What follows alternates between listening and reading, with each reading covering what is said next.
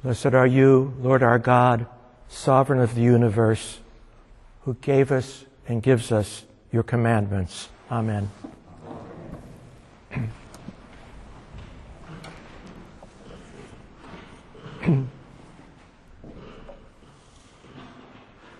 Growing up in a Catholic tradition which expected regular confession, generally monthly, starting at about the age of 8, I was introduced to the Ten Commandments, not only in what we called catechism classes on Saturday mornings, but also through the practice of the so-called examination of conscience, which was to precede confession. The main tool in this practice of examining your life to see ways in which you might have fallen short or fallen into sin was usually through a list of questions based on the Ten Commandments. The list was extensive and at times rather creative. Under one or another of the commandments, all sorts of sins or peccadillos were listed. For example, under the commandment which directed that we do not take the name of the Lord in vain were questions such as, have I cursed or used the name of Jesus in anger or frustration? Or have I made fun of holy things, whether it be a passage of Scripture or a liturgical peculiarity? There was a certain usefulness to this exercise, but I came to realize that perhaps these many questions are not the point of the Ten Commandments, and that my anguished personal scrutiny was perhaps like looking through the wrong end of a telescope, focusing as it did on the personal and perhaps the interpersonal world, and pretty much ignoring totally the social, political, economic, or cultural landscape. And really, how much unnecessary worry did I, at age 8, expend over whether or not I had indeed committed adultery? But if the Ten Commandments are not primarily a guide to personal behavior, and I emphasize the word primarily, then what is their point?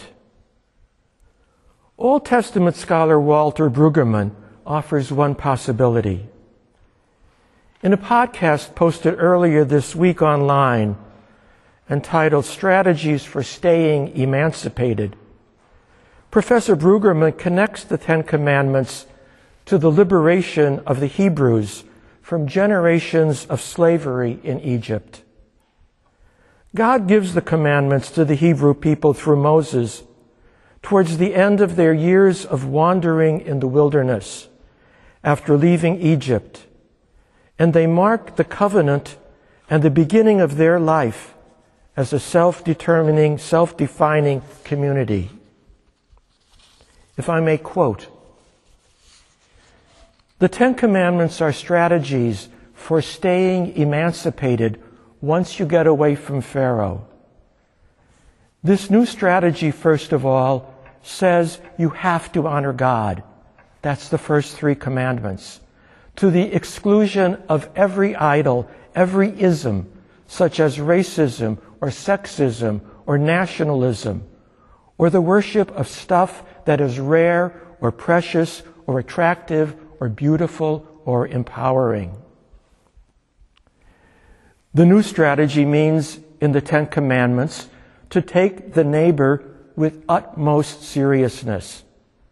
So, the last 5 commandments are all about the neighbor and treating neighbors with legitimacy and dignity and viability, and especially disadvantaged neighbors, not to violate the neighbor for the sake of greed. And between these 2 commandments of honoring God and taking the neighbor seriously, at the center of the Ten Commandments is Sabbath day. Keeping Sabbath.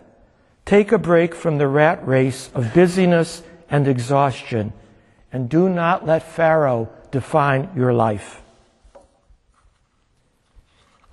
In short, for Brueggemann, the Ten Commandments are a survival plan for a recently liberated people. And long before serving for an individual's examination of conscience, they are a social and communal document, a clarion call away from a mentality of enslavement toward survival and flourishing as a people, as a nation, as a human family, as God's children.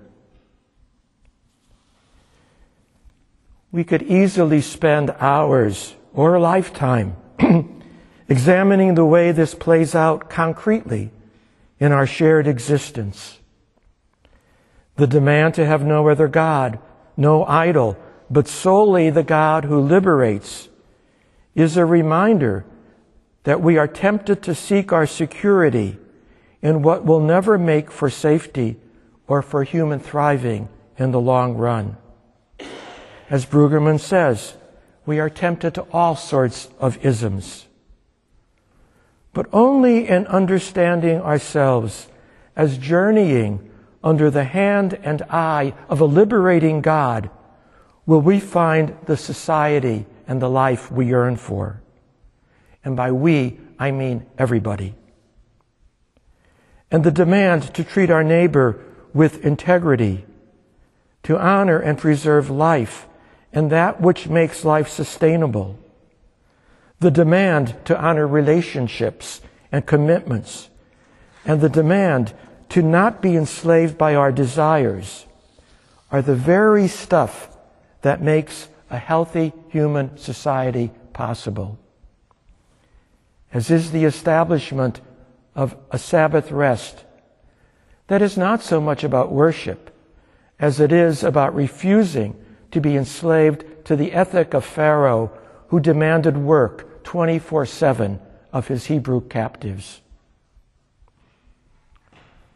All three elements, all three kinds of commandments, towards God, towards neighbor, and towards the Sabbath, are necessary if this is going to work. We need to be rooted and grounded in a liberating and loving God, in a transcendent vision and reality, if we're not to ignore our responsibilities to our neighbors and ourselves. And to do this, we need time, Sabbath time. Time to step back and see how this is working out or not, as the case may be. Time to catch our breath and to remember that everyone else is a free person deserving and requiring that same kind of rest. Again, to quote Brueggemann, these commands might be taken not as a series of rules, but as a proclamation in God's own mouth of who God is and how God shall be practiced by this community of liberated slaves. And we are all liberated slaves. Yet another commentator notes that these very terse, these very pointed commandments, these directives, need to be fleshed out. They're more like social policy statements than detailed action plans. Our task as human beings and as people of faith is to determine how we apply them to form societies or cultures where people can grow and flourish and where we can shape our own life within that container. There is a long history of case law or casuistry based on the commandments. You only have to skim the next few chapters of Exodus to see example after example. And if we are awake, we are faced with its challenges daily. How do we apply the commandments in our own day? What, for example, does bearing false witness mean in a society such as ours, where truthiness has become a substitute for truth and where fake news inundates us. What does stealing or killing or adultery mean in a society and a world where people are denied basic human dignity and the material means to live a dignified life, and denied respect for the integrity of commitments and relationships which are at its foundation? And just what is coveting anyway? Actually, it took me years to figure this out. I now understand it not simply as being attracted to someone or something, but becoming fixated on it and obsessed by it, wanting it so badly that you're willing to do almost anything to obtain it. Our commandment, "Thou shalt not covet," doesn't resolve this dynamic for us, of course, but it may serve to warn us, watch out, you're on shaky ground. This is not the path that leads to life, but to death.